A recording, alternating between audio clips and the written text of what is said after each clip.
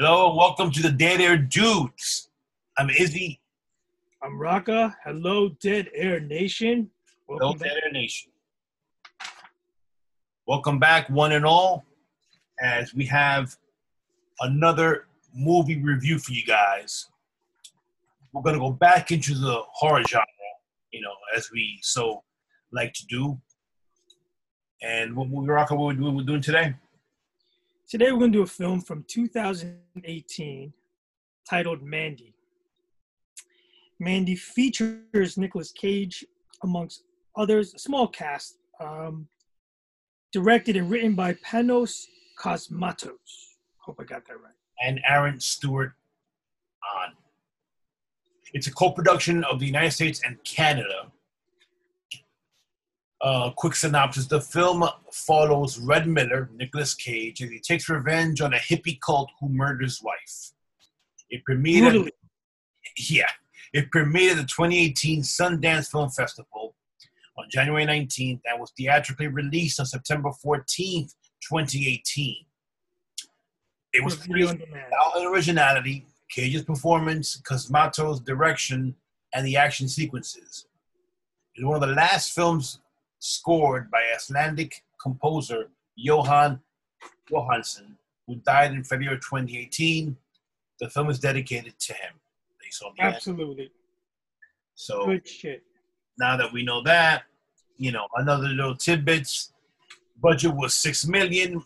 The box office gross was $1.4 million. But that's besides the point because it wasn't made, to be a box office hit. Emphasis on horror art film. Take it away, Rocco. All right, so setting is somewhere near the Shadow Mountains in 1983, so it's kind of a throwback movie where Red Miller, Nicolas Cage, lives with his girlfriend, artist Mandy Bloom, in a cabin near the lake. He's a lumberjack, I believe. Yeah, I'm watching the movie, and I know his name was Red up until, towards the end. I'm like, what's his name? I had to look it up. In the beginning, you get the vibe that he's a bit of a loner. He possibly has some demons, but he's totally in love and totally happy being in his wilderness, removed from society, and with his chick, right? That's the vibe you get. And then all hell breaks loose because of this cult, biker gang, or whatever you want to call them. Like a hippie cult, kind of like, fun fact, it was Cosmatos. It was patterned loosely after Manson. Really? Yeah, loosely. In the way that he's a failed musician and, stuff like and they use LSD and drugs, psychedelic drugs and stuff like that. But this would be the Children of the New Dawn. Children of the New Dawn. Led by Jeremiah Sand. Played expertly by Lannis Roach, who you've seen in the original Law and Order. He played one of the district attorneys, and he also played the King of Wessex in Vikings. Also. Excellent references there. Well, all right, so without further ado, Jeremy Sand is struck by Mandy's beauty. He wants her. He wants her for some crazy stuff, not to be revealed until later. And then at night, one of his henchmen, Brother Swain, Deborah Swan, whatever the hell's his name, they go out to where they live, and he summons his group, Black Skulls, by blowing on a horn. He blows on a horn. Yeah. No, all right. That was a great scene. Yeah. Because I didn't know it was coming. We're understating it because in between all this, I do give credit to the director, Panos Cosmatos, because it's beautifully shot, colorful, freaking crazy looking. I mean, it's all kinds of stuff going on. You're like, what the hell's going on? And everything is really, really, The cinematography is excellent. Yes, 100%. The music is good, And yeah, so this whole thing fits in when he blows on the horn and some demon bikers show up. I'm like, what the fuck is going on? I thought we were watching a remake to Night of the Comet, but here we go, and this is where shit gets real. Yeah, they break into the house. Yeah, this is about the 20-something, almost 30-minute mark at this point, where they break into the house. They drug Mandy with some LSD and some crazy venom shit from a black wasp or a giant spider, whatever the hell it was, and they inject her with it, and they present her to Sand, Jeremiah Sand, and Sand tries to seduce her with some kind of music and some freaky psychedelic. This is the part of the movie where I sit back and I go, okay, we got some Manson-esque kind of freaky drug thing going on. I'm bearing myself for the worst, and I'll be quite honest. I didn't expect what was coming. What was coming was damn twisted, and in a way, as a writer, some people go, well, I would have not even thought of that. That's wicked evil shit. And so what they end up doing after a long drawn out torture, and she spurs his advances, if you will, despite being drugged up. No, she spurred his advances. She starts laughing and cackling and mocks the crap out of him. That turns his adoration for her into pure hatred, and says, all right, okay, fine. To the point that it almost brings him to doubt himself. But then he gets all in his own feelings, comes out, and then should we say it and spoil it for the fans, or would you say that she was done in? Well, everybody knows it's a revenge movie. I mean, spoilers. I mean, all right. The highlight of the whole movie. We're not gonna say how they kill her. You guys gotta watch the movie. How about that? Fuck it. Let's just say it. All right. They stab Nicolas Cage. They make him watch in horror as they bag his girl Mandy, tie her up. Cage is also tied up at this point. He's tied up outside the shack or the shed or something outside the house. And he stabbed. He's forced to watch as they bag his girl, hoist her up, and light her on fire. He has to watch his only love in life get burned to a crisp. Yes, actually. And then they proceed to beat the living daylight out of him again, and then they leave.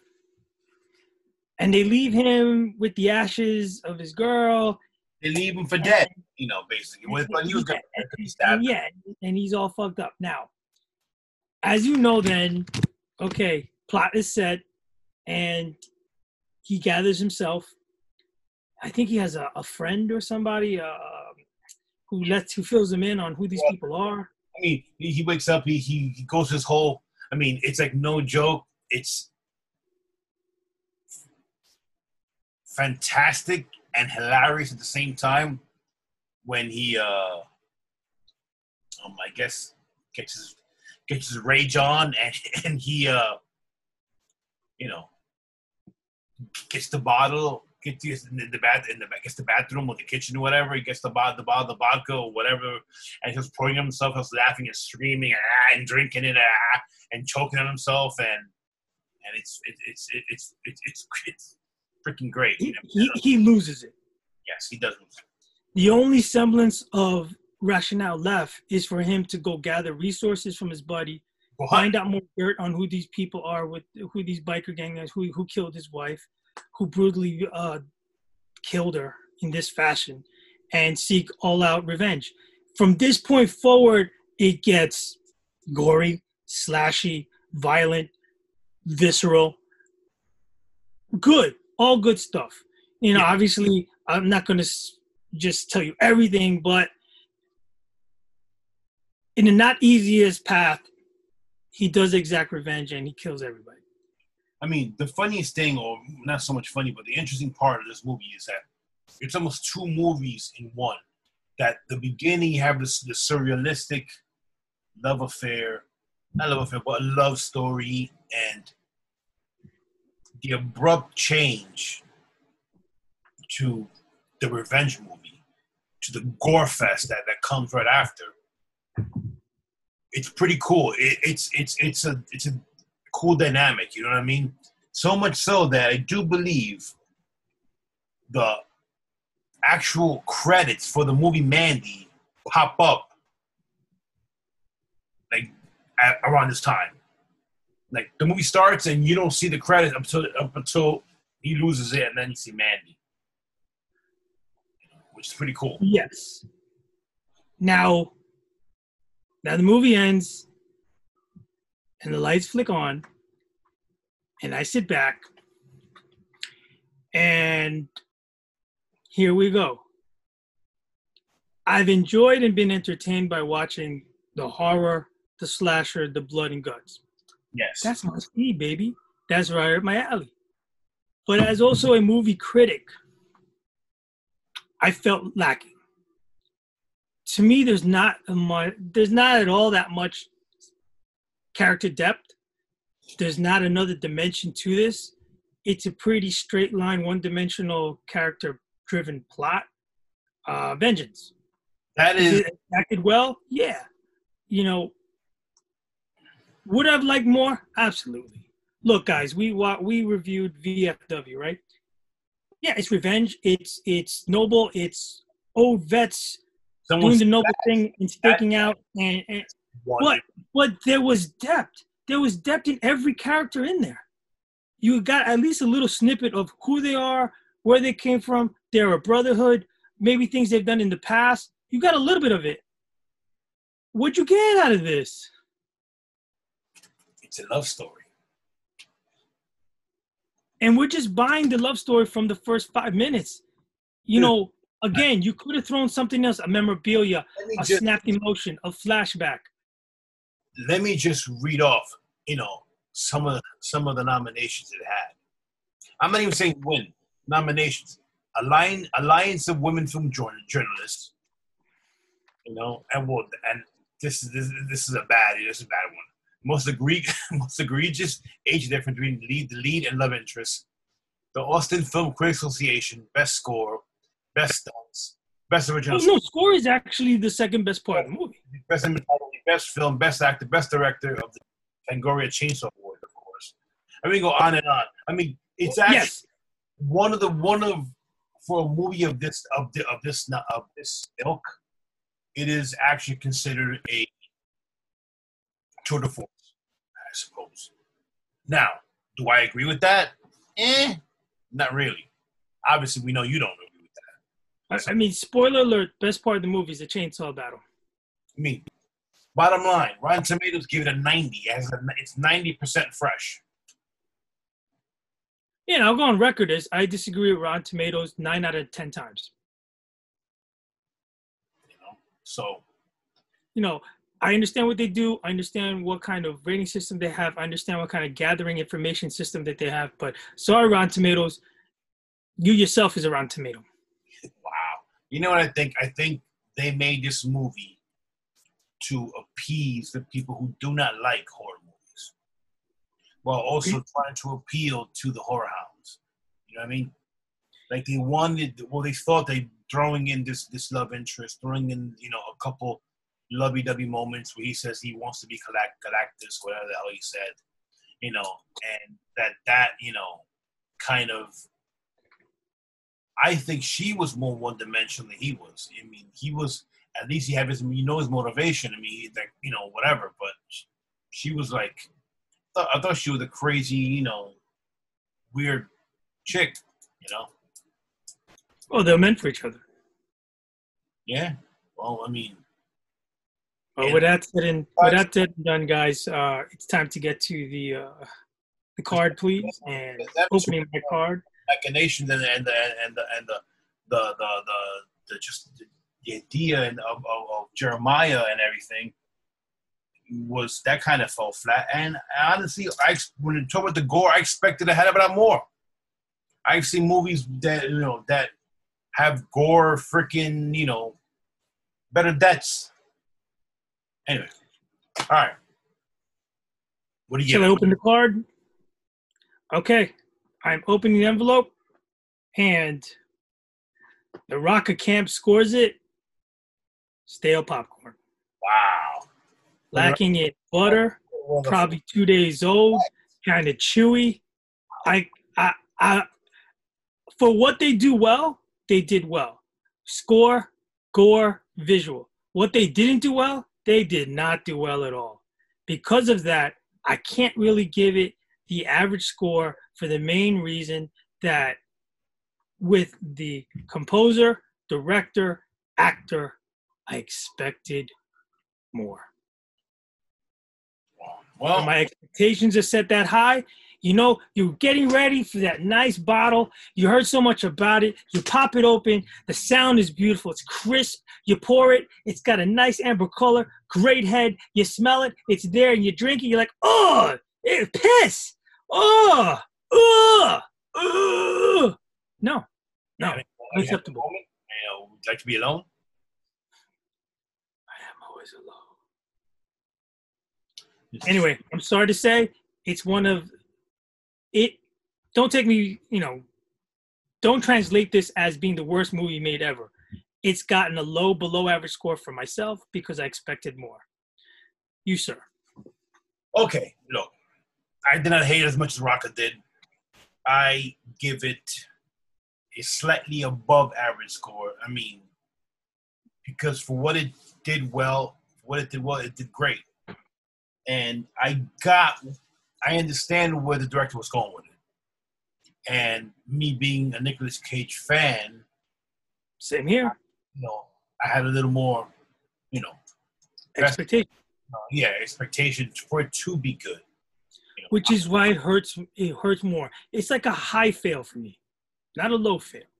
Not somebody who misspelled their name. But I think you're punishing him for punishing the movie because you expected more instead of taking the movie for what it is. For me, it's just it's butter. It's popcorn with salt. I mean, okay. Want some popcorn with some salt on it. Thanks for expanding. Like the slightly fractured thumb, Don't go hitchhiking with that, baby. No, you cannot go hitchhiking with that, baby. So basically, well, to wrap it up, Izzy gives it a slightly above average. I give it a slightly below average, which makes it average. Yeah. Broken thumb. So broken thumb. And for all you guys out there who knows what I'm talking about, you can't do much with a broken thumb. All right. So bottom line, if you could watch it for free, watch it. But I would say do not pay $2.99. Do not pass go. Do not collect $200, and don't get shuttered just to watch this movie. Do not watch it. How about that? All right. I'm Rocka. I'm Izzy. For Dead Air Dudes Nation, be kind and rewind. And remember, always, save the whales. Take care, everybody.